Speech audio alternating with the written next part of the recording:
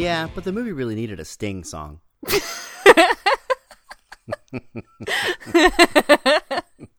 Right? I mean, wasn't that obvious? Completely. All right, welcome to another episode of Screen Fix, the show where we will fix a recent film. I am host JC. With me, as always, is the co-host that carries the show. It is Lady Wan. Say hello to everybody, Lady Wan. Hello, everyone. Are you a fan of the Transformers franchise? Each movie makes $1.5 billion. What's your feeling on this franchise? I've contributed about $9 to the Transformers franchise until Bumblebee. Which one did you see? I saw the original one in 2007. Okay, the ending of that one, they're like, we need to get this cube to the top of that building. Meanwhile, the bad guys are literally jets. What? I don't know. So this franchise, always full of head-scratching moments. This one was supposed to correct all of that. Did it? Like a little. There is literal head scratching in this movie, though. I thought this movie was loaded with head-scratchers, just on a smaller scale. Oh, much smaller head scratchers. This week, if you haven't already guessed, we will be fixing Bumblebee. Trailer. I know that you think that's supposed to be you transforming, but that sounds like you have a hairball.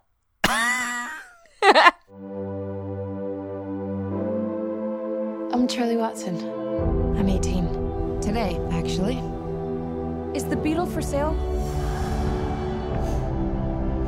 It's yours, kid. Happy birthday.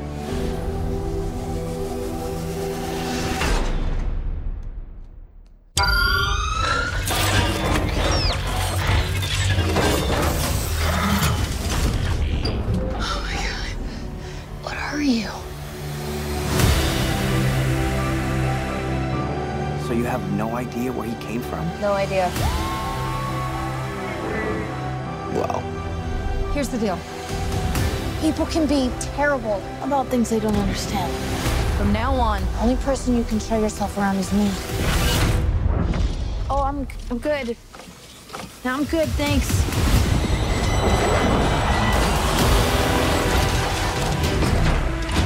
There's a war raging on our planet. If this criminal isn't found, that war may find its way here. Is there anyone that can help you? Do you have a family? Oh, who but me?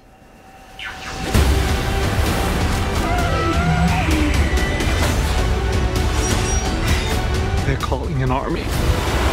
I've seen firsthand these things really are. Bumblebee, there is only one way to end this war. You must protect Earth and its people. Take it down! My back, me! This is how we stop them. You've got me. And I'm not going anywhere.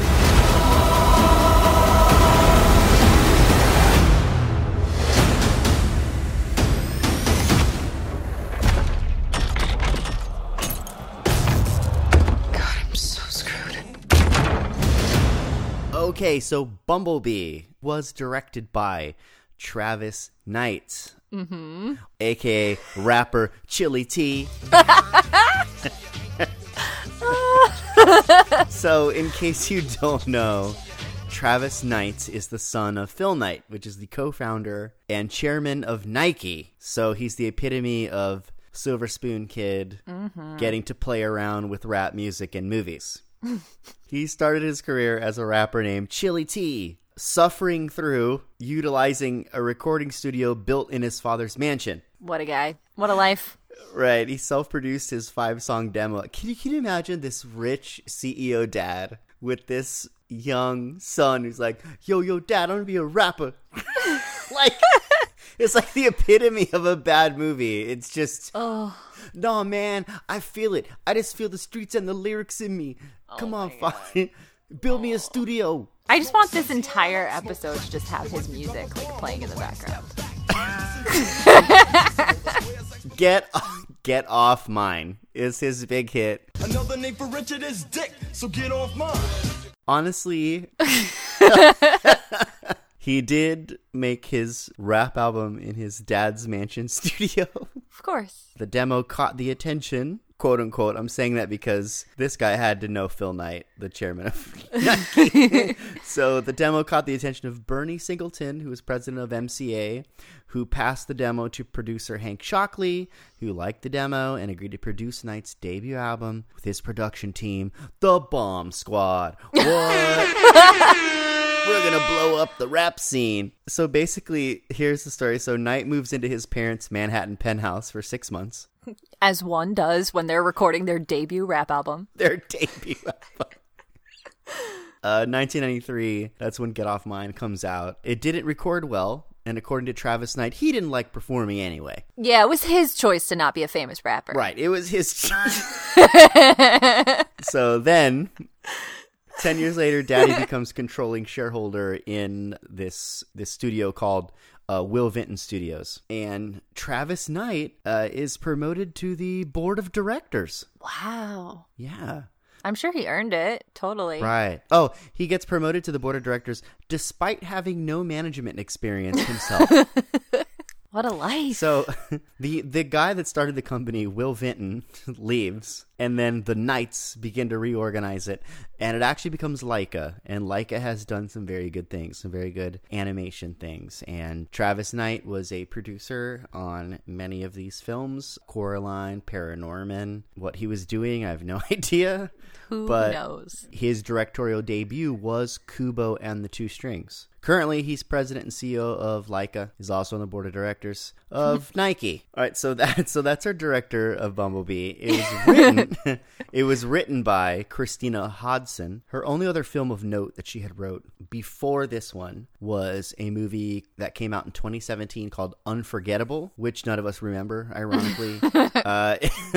It was starring Rosario Dawson and Katherine Heigl. It's 26% rotten, and this review of that movie kind of sums up how I feel about Bumblebee, and I'm going to read this to you. This is a review of 2017's Unforgettable. Okay. Unforgettable's talented cast makes this domestic thriller consistently watchable, even if its failure to fully embrace its premise's campy possibilities prevents it from living up to its title.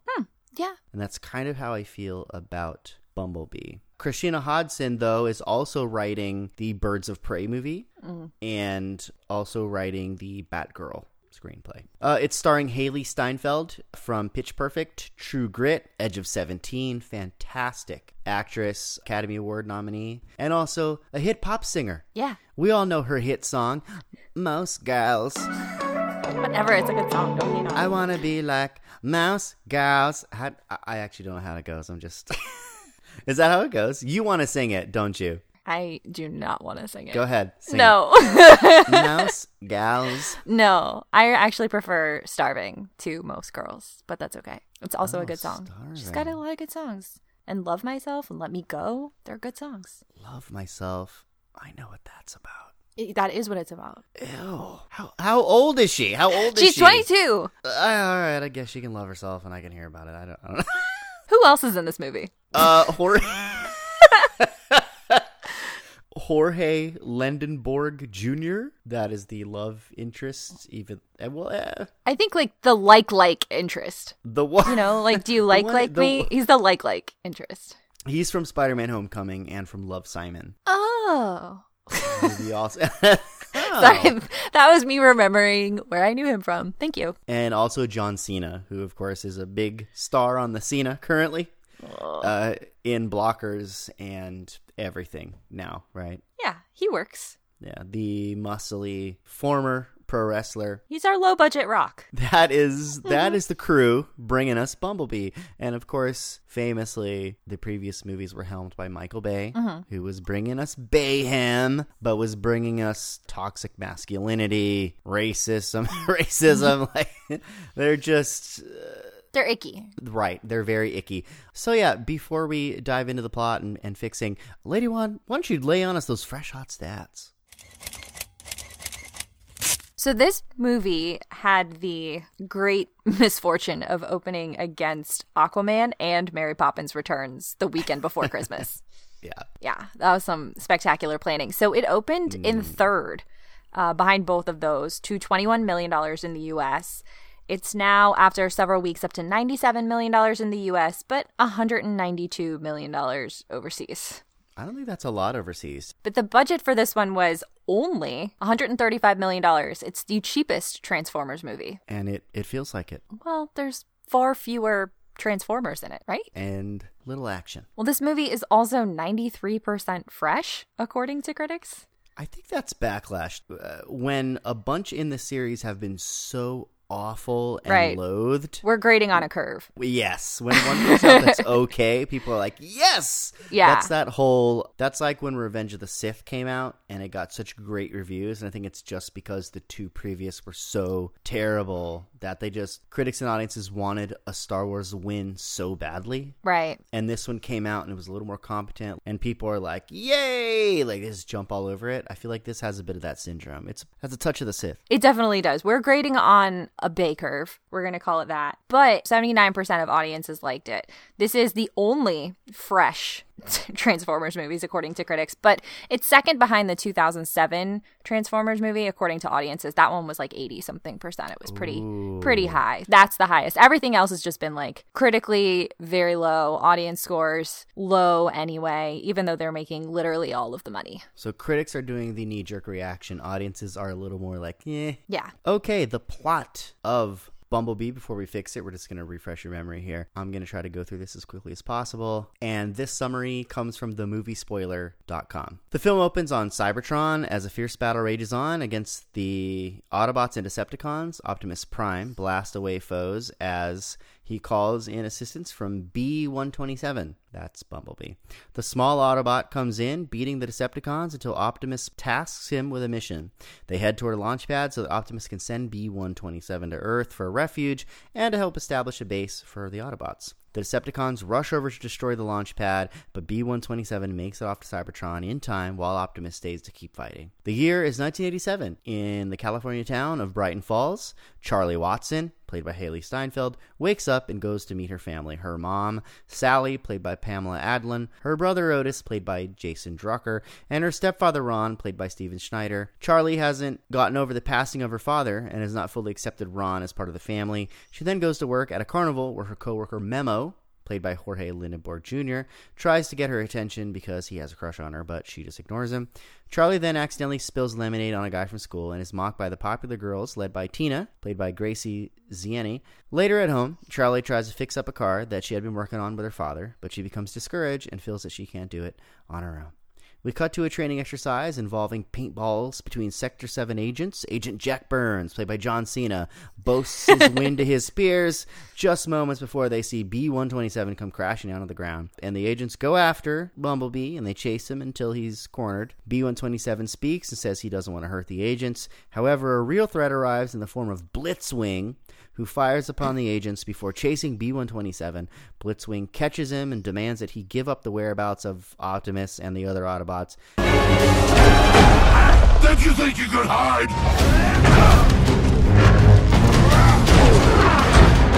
B-127 says he'll never talk, so Blitzwing rips out his voice box and says, yeah, you will never talk, and throws him off the side of a cliff. And he throws a grenade at Blitzwing, kills him, but B-127 is damaged so much that he's losing his memory. His memory core starts to malfunction, and right before his memory core malfunctions, he turns off. He scans a Volkswagen Beetle. So Charlie goes by her Uncle Hank's garage to help out, and she sees this yellow Beetle. I wonder who that is. Since it's her birthday, she asks for the car, and Hank won't give her the car. Charlie offers to work at the garage for a year, but Hank relents and lets her take it home. This is after, actually, her parents, her mom, gives her a present that she doesn't really care about, and her stepfather gives her an even worse present. Yeah. Which is basically like a self-help book, or like... Oh, it's worse than that because it's telling a girl to smile more. Ugh. So fuck that. You should smile You should smile more. You'd be so pretty if you just smiled. Shut up. Some of us have resting bitch face. It is what it is. Has anyone ever told you to smile more? Are you serious? Of course. I think like every woman has been told they should smile. How have you felt about that? Incredibly angry. What's the equivalent of telling a guy to do? There isn't an equivalent. It's the patriarchy, man. I want to like stand up and raise a fist, but not really a fist. I want to just like Bumblebee and like Bender. just Bumblebee as Bender. Be like, yeah. Okay, so fuck the man. Here we go. So after she gets those bad presents, that's when Hank, her uncle, apparently. I actually didn't know that was her uncle when I was watching the movie. When she said my uncle, did she really mean uncle or like uncle, like he's just an old guy who talks to her? So she drives the car home and she hides it from her mom in the garage, and she notices something fall from the car. It's like a B-127's arm or something like that. But when she looks underneath, she shines a flashlight in his face, and he reacts. Suddenly the whole car turns on. He takes his humanoid Autobot form. What are you? Where did you come from? Okay, it's okay. And Charlie lets him know that she's not going to hurt him, and he appears to trust her. And since he can't talk anymore, he makes a buzzing sound, and Charlie goes, "You sound like a bumblebee." You don't know, or you don't have a name. And she decides to name him Bumblebee. Aw. Also, that car was infested with bees at the junkyard, and I would not have gotten in it. But so Charlie, but by activating him, it also causes a signal to go out across the galaxy. So two Decepticons, Shatter and Dropkick, are interrogating the Autobot Cliff Jumper, who keeps saying, "I'm Cliff Jumper." Do you remember that? Which was pretty funny. "I will never tell you I'm Cliff Jumper." It's almost like I feel like he was about to say, "I'm Cliff Jumper from the cartoon." You know, Cliff Jumper. They kill Cliff Jumper, but of course they straight up slice him in half. They murder him right down his head. That was very violent if he was not a CGI robot. I mean, these things are like still sentient. Yeah. Like we're still seeing a thing die by getting chopped in half by a sword. Sliced. Ugh.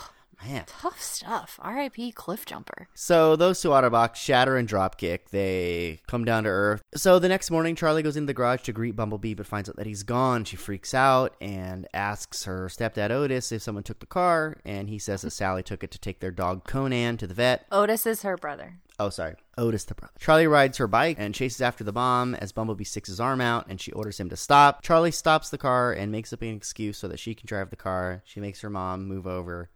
It's probably the weirdest, most awkward scene in the movie. So back at Sector 7 HQ, a young agent brings information to Burns on energy readings that just came in. Burns leads his other agents, plus this guy Dr. Powell, played by John Ortiz, to a site where they meet Shatter and Dropkick. People of Earth, we are Decepticon peacekeepers patrolling the galaxy. Shatter tells the agents that they are there for Bumblebee, claiming he is a fugitive and he must be captured. Against Burns' better judgment, the agents agree to help the Decepticons track Bumblebee down. Charlie takes Bee to the beach so they can let him know that he has to maintain his disguise around anybody who is not her.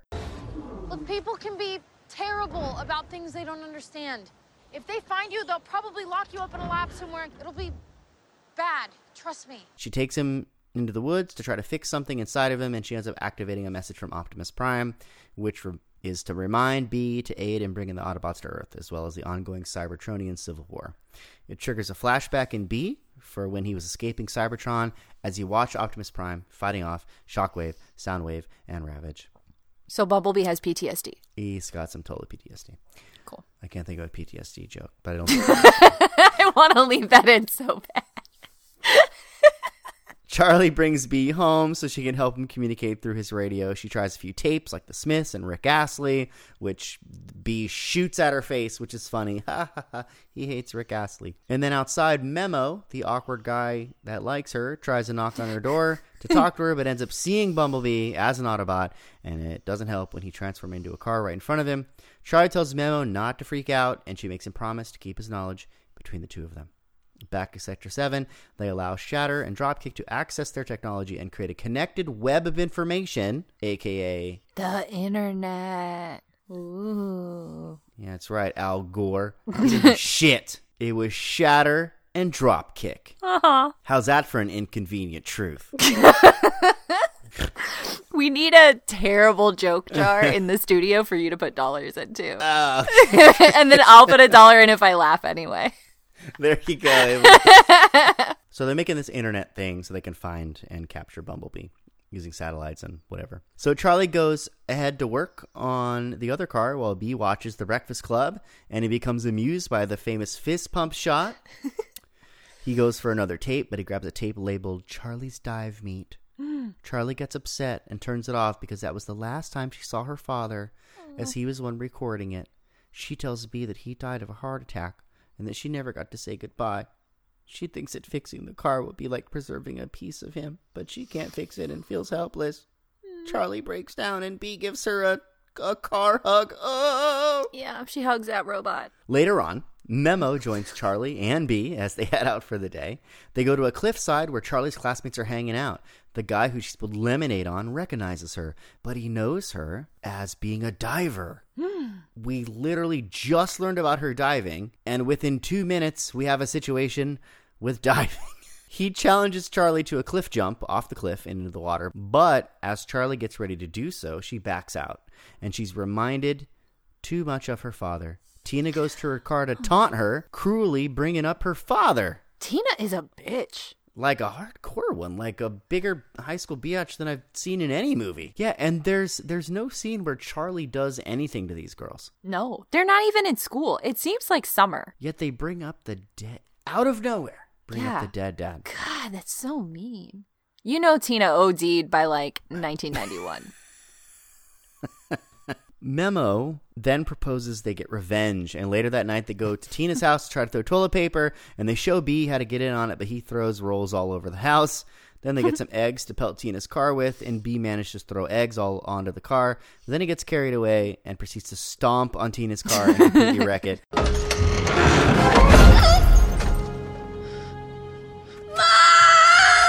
While Charlie's at work, Bee follows Conan through the doggy door. He ends up inside the house, and he basically destroys the house. But then he also plugs his little finger into a electrical socket and sends this blast of Enertron energy or whatever out into the world. And, sorry, Energon. What?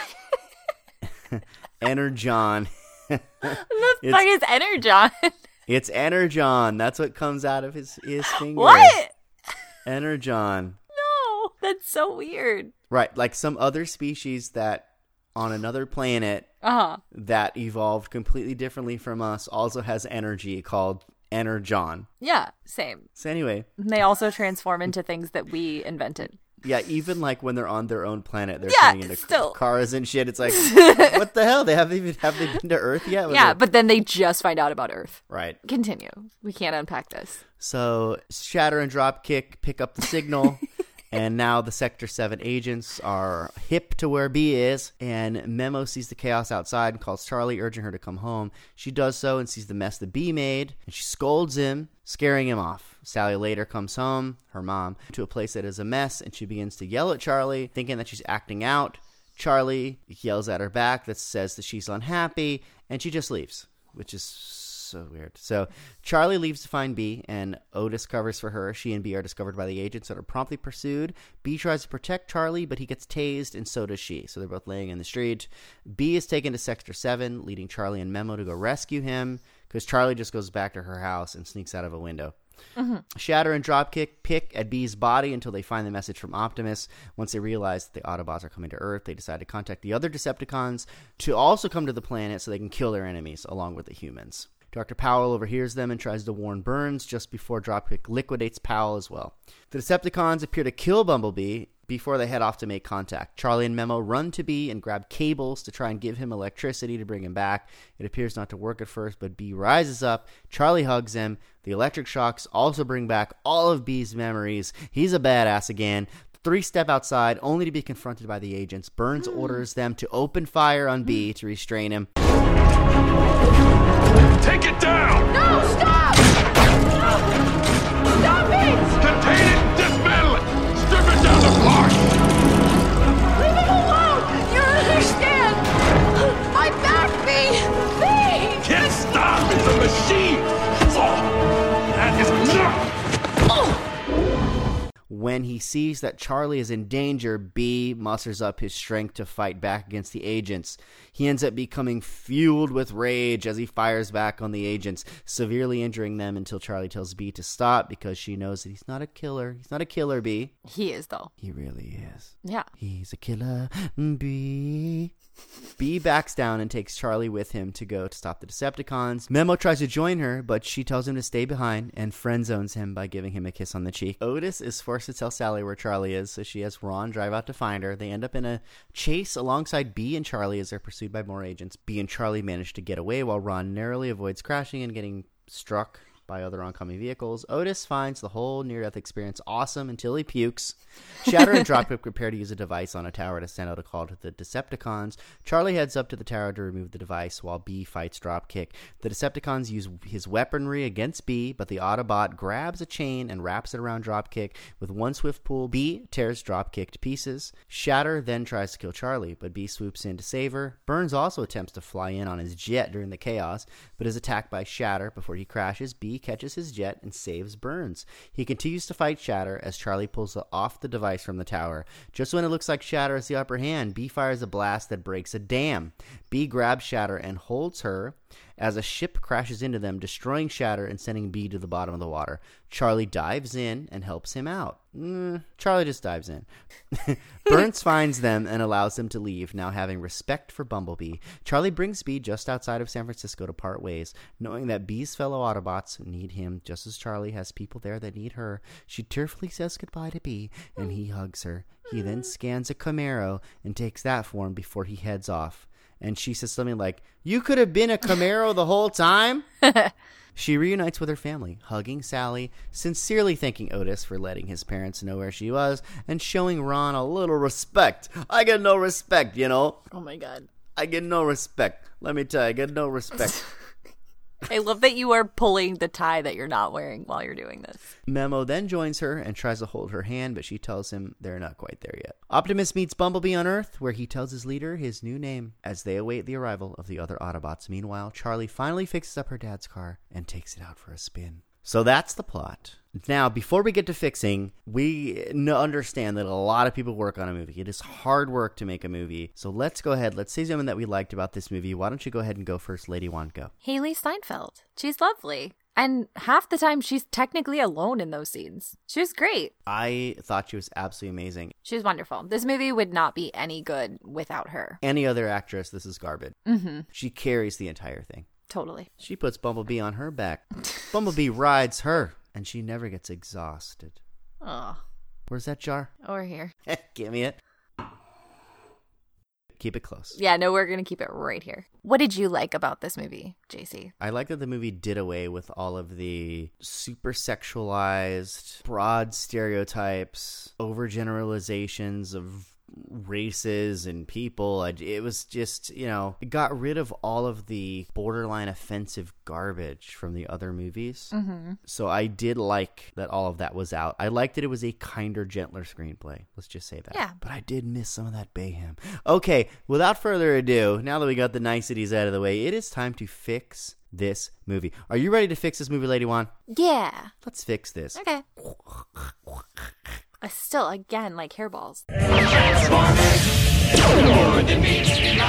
All right, Lady One, why don't you lay on us your first fix? Go ahead. So my first fix has to do with the scene where Charlie is just told to go to her room and therefore escapes the feds. Oh, after the tasing, after they both get tased. Okay. Once the government knows where Bumblebee is, they confront them and Bumblebee gets tased and she touches Bumblebee, so she gets tased through him. And then she just wakes up in her bed and she goes out and John Cena's talking to her parents and he's like, she stole government property. And she's like, no, I didn't. That's not even their property. Like, he's not theirs. That's not what happened. And her mom just goes, go to your room. And so, she does. And the government knows she's been hanging out with an alien. Like an alien robot. She's not being questioned. Yeah, no. She's not like no, go to your room. Quarantined. Go to your room. Let's just go to your room. Yeah. So not surprisingly, she sneaks out and then the movie continues. But I think that instead of the setup that the movie gave us, she should wake up from being tased in the hospital because she's been fucking tased. Like, Stuff has gone down. So I want her to wake up in the hospital. We can still have the same interaction between John Cena and her parents, and he can tell them that she's stolen government property, and she can argue and get dismissed again. But instead of it happening the way it does, my fix is that Memo has come to visit her in the hospital, which is cute, instead of how he's just like hanging out at his house down the street. So he comes to visit her because he likes her, and she goes and finds him and says, you know, they told me I stole government property. No one believes me. No one will listen to me. Let's do it then. Let's steal government property. And they can take one of those Hummers. Those ones back in the day didn't use keys. They just had a switch that you just flip the switch and you could drive off with them. And so I want Charlie and Memo to leave this hospital in like a government Hummer, go to the base where Bumblebee is being kept. And instead of just like, they just didn't turn on the electric fence the day that they're questioning an alien robot, they just didn't turn on the electric fence. We get one line of dialogue. Oh, that's right. She just kind of like goes through it, and the guy's like, how did you know that wasn't electrified? She's like, I didn't. Like movie line, like I didn't. Like, Why well, wait, why are they wouldn't it not be? on? Yeah. There's alien robots There's in there. an alien in there. There's 3 Why- alien robots in there. What are you doing? Why is that electric fence not on? And why are you able to just go in the hole in the Yeah, fence? you just pull the fence. No big deal. So it's also a way funnier scene if we get Charlie and Memo like pulling down like some hats left in the car, like going through the security line, like, yeah, we're supposed to be here when they're clearly like children. That's just a way better scene. We get her stealing a Hummer, escaping from the hospital, teaming up with Memo again, and just driving it to the base. That's way better than just climbing out her window. And going through a hole in the fence. Yeah. That's way more cinematic. Yeah, this film has a lot of what I feel are really sloppy screenplay moments. We got some first draft stuff in this movie. This does. This whole movie feels like a first draft that nobody looked over and patched up. There was no script doctor on this one. Oh, yeah, because the first draft, everybody saw it and they're like, this is so much better than those other Transformers movies. Let's just make it. And nobody thought, hey, this could actually be even better. We don't have to go with the first draft. It's that Bay curve, man. JC, what's your first fix? My fix actually, it's not similar, but it piggybacks off of kind of that idea of like the parents are just like, go to your room, you know? So there's all this crazy stuff going on with the government and her and an alien. And there's so many head-scratching parenting moves in this movie. Yeah. There's one scene that's so egregious, too. Bumblebee has just gone through this doggy... Well, he thinks he's going to go through a doggy door, but instead he knocks down the entire kitchen door. Then he proceeds to completely damage, like, the entire interior of this house. Yeah. Destroys it. Yeah. Charlie gets home and is like, oh my God, B, what did you do? My parents are going to kill me. Her mom comes home, and instead of her mom being like, explain what happened here, my whole house is destroyed. Right. Like, what just happened here? They have like a small mother-daughter argument about not the house. No. And Charlie leaves. In what world does that parent let the kid leave without the kid explaining why the entire house is destroyed? No answers. Lets her leave with no answers. And there are so many weird moments like that. It's bizarre. Is the mother not worried about this truly odd behavior that's going on from this kid randomly? Like, it makes no sense. And she does not question it. The government shows up to talk to the parents, and the girl just sneaks out of the window. It's really strange. Yeah, they're not even confused as to why the government has showed up. This is my fix for all of this garbage. Take the parents out of the movie. Ooh. This is the 80s. It's the era of bad parents. The rise of the latchkey kids. Right. Like, you know, a lot of single parents, divorced parents. If you've seen any Spielberg movie, which I think this was based on the poster and what I see in this movie, this was supposed to be kind of an Amblin-esque He's a movie. producer. Yeah. So you're going to get this kind of like broken family dynamic. And somebody rode a bike. And somebody riding a bicycle. But I think the thing that would fix this up so much is to show the discontentment she has with her mother and her stepfather. You can have a scene where there's a fight. She's still not over her father's death, but have that happen early in the movie, right? So you like establish the discontent in the house, right? Yeah. The parents are actually going on a trip. And since she's a high school age girl, She's 18 now. Today. she's 18. It's her 18th birthday. She's left to babysit her brother. And you just get the parents out of the movie. Yep. They can come back and be shocked with like, what the hell's going on or whatever. But anyway. Oh, just like when Buzz comes home at the end of Home Alone and he's like, Kevin, what did you do to my room? Yes, exactly. Okay, so ready, here it is. Almost that exact thing could happen.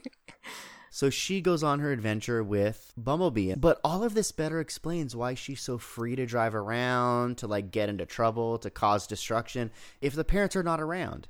And maybe in the end, the government and John Cena come and fix her house before her parents get home. Ooh. And John Cena leaves thanking her for her help, but still warns her that they're watching her and Bumblebee. That's so good. And then you have this scene where the parents come in and are like, so anything happened while we were gone? Ah. And she's like, no, nothing much. You know, maybe at the end when they get home, she hugs her and Ron, and they're both like, why is she hugging us? And maybe they're like, man, we should go away more often and give her more freedom. You know, like.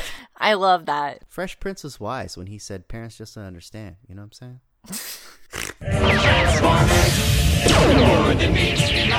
Lady, want to know you have a second fix. Why don't you lay it on us? Okay, so this movie tries really, really hard to make sure that we know that Charlie used to dive and that her dad was really supportive of her dive meets. Oh, yeah. It's very important that we know this. It comes up several times throughout the movie, including from the jump when she throws away her diving trophies.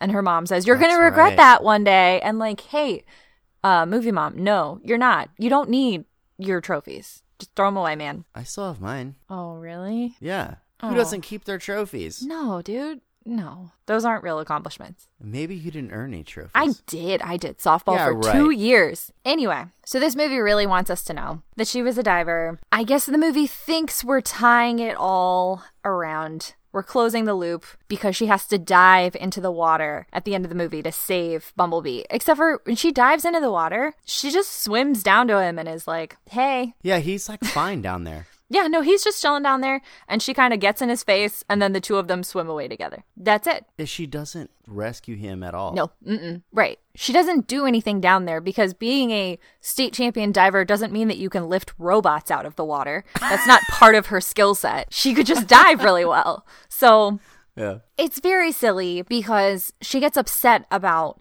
diving off the cliff with the rude high school kids and the diving video because, as she says in the movie, like that just, it reminds her of her dad and it makes her so upset and she just can't handle that. Except for being a mechanic reminds her of her dad and working on that Corvette reminds her of her dad, and that's very important to her. Yeah. And so she wants a part of him. So which one is it, Charlie? Do you want to think about your dad and like feel his memory, or do you not want to think about your dad because it upsets you so much? It's like two completely opposed ideas in this movie. You can't have it both ways. You can't. And guess which one is actually useful? Being a mechanic. So let's just get rid of this diving thing. Yeah. We don't need it at all. No. It just doesn't need to happen. We can still have her jump into the water as any person would do to save someone at the end, and she can help free Bumblebee if he's trapped under some of the crash when he breaks the dam. Or since she's a mechanic, maybe he's down there and she uses like mechanic skills to get him started back up. Yeah, that's an actually relevant skill set. So much more sense. Let's just get rid of the diving, man. And diving's not cool. Just ask Jason Statham. Jason Statham, who's not having a good time. He's moved from 8th, slipped down to 11th. Statham with his inward 2.5 somersault with Pike. And it's short again.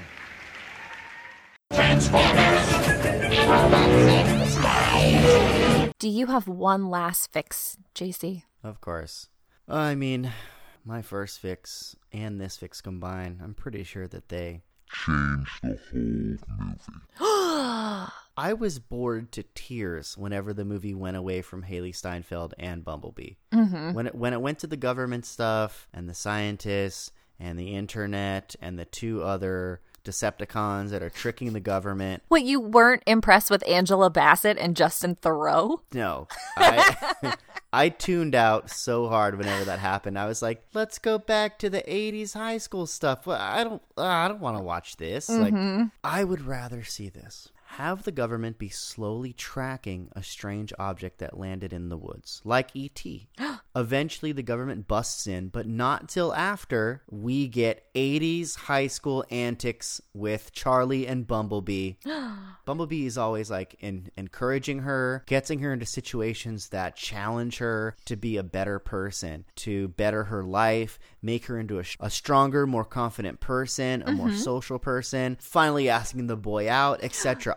I want to be in an 80s John Hughes movie with Charlie and Bumblebee. Oh my God, yes. Bumblebee even emulates the scene from Breakfast Club. Yeah. Give me more 80s high school movie. Have him emulate more 80s movies. I actually want him to watch more 80s movies, emulate the gestures and the sounds and the music that comes from that. Oh, that'd be so good. I want him changing her life for the better. I want her going from somebody who is like upset, estranged from her family, not very popular at school, to a confident person who fixes all of these relationships with the help of Bumblebee in an awesome 80s setting.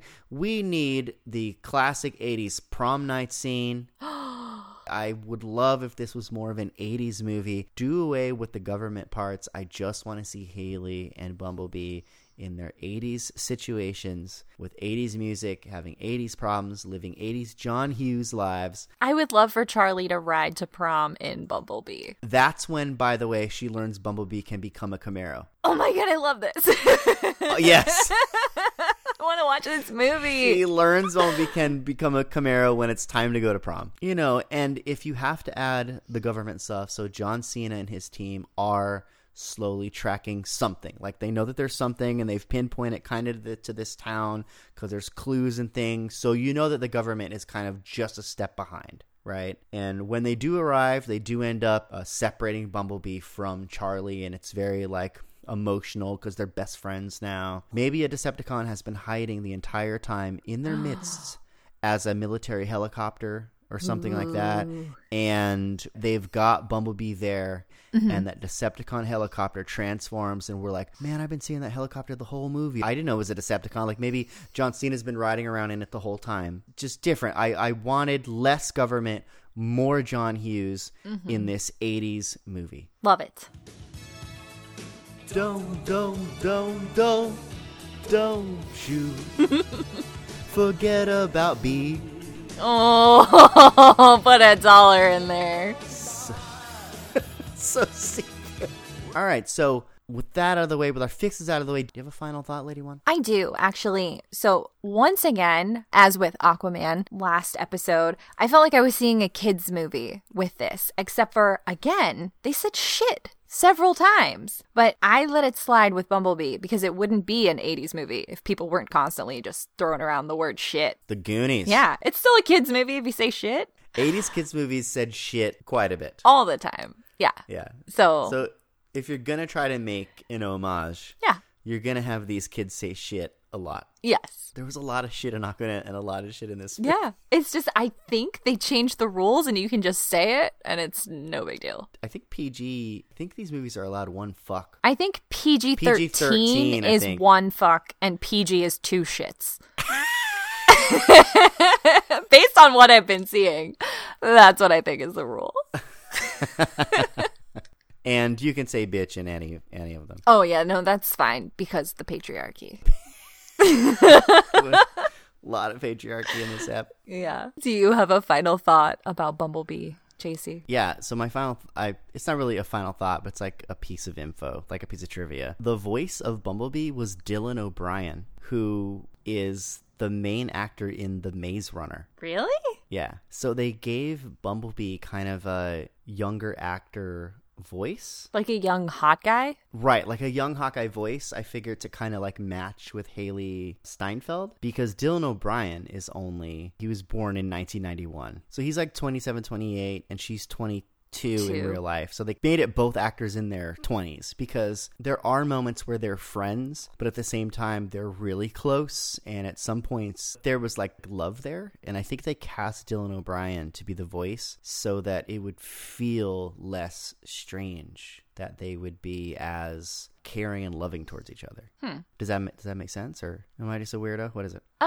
I mean, both can be true. Okay, so I guess without further ado, we should consider this movie Screen Oh my god. All right, why don't you send us home, Lady Juan? If you'd like to reach us here at the show, you can send an email to screenfixpod@gmail.com, or you can tweet us at screenfixpod, follow us on Instagram at screenfixpod, and we're on Facebook too, Screenfix Podcast. You can listen to the show on Spotify, Libsyn, Google Play, Stitcher, and of course, Apple Podcasts. And if you're enjoying the show, go ahead, rate the show, leave a review, subscribe so you never miss an episode, and please tell a friend. We also have a Patreon account, so if you want to donate to the show, we would love it. We have dreams of keeping the show going forever, doing the podcast. We also have dreams of opening a one-screen movie theater to be the home of podcasting and film festivals and marathons and all those great kind of film things that we love, and we want you all to be a part of that. So how about we leave everybody with your best Bumblebee transforming from a car to a humanoid form.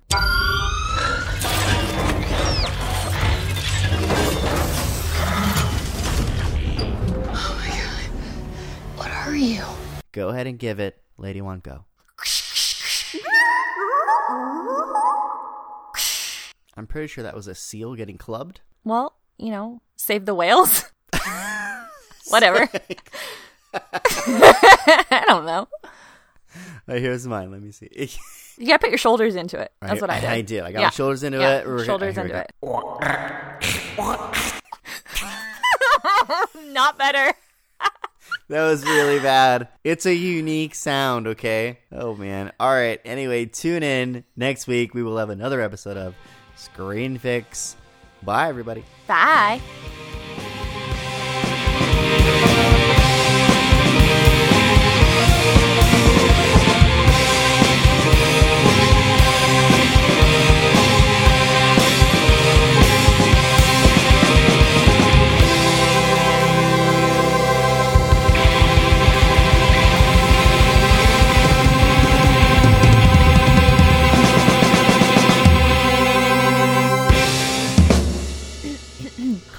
Let me clear my throat.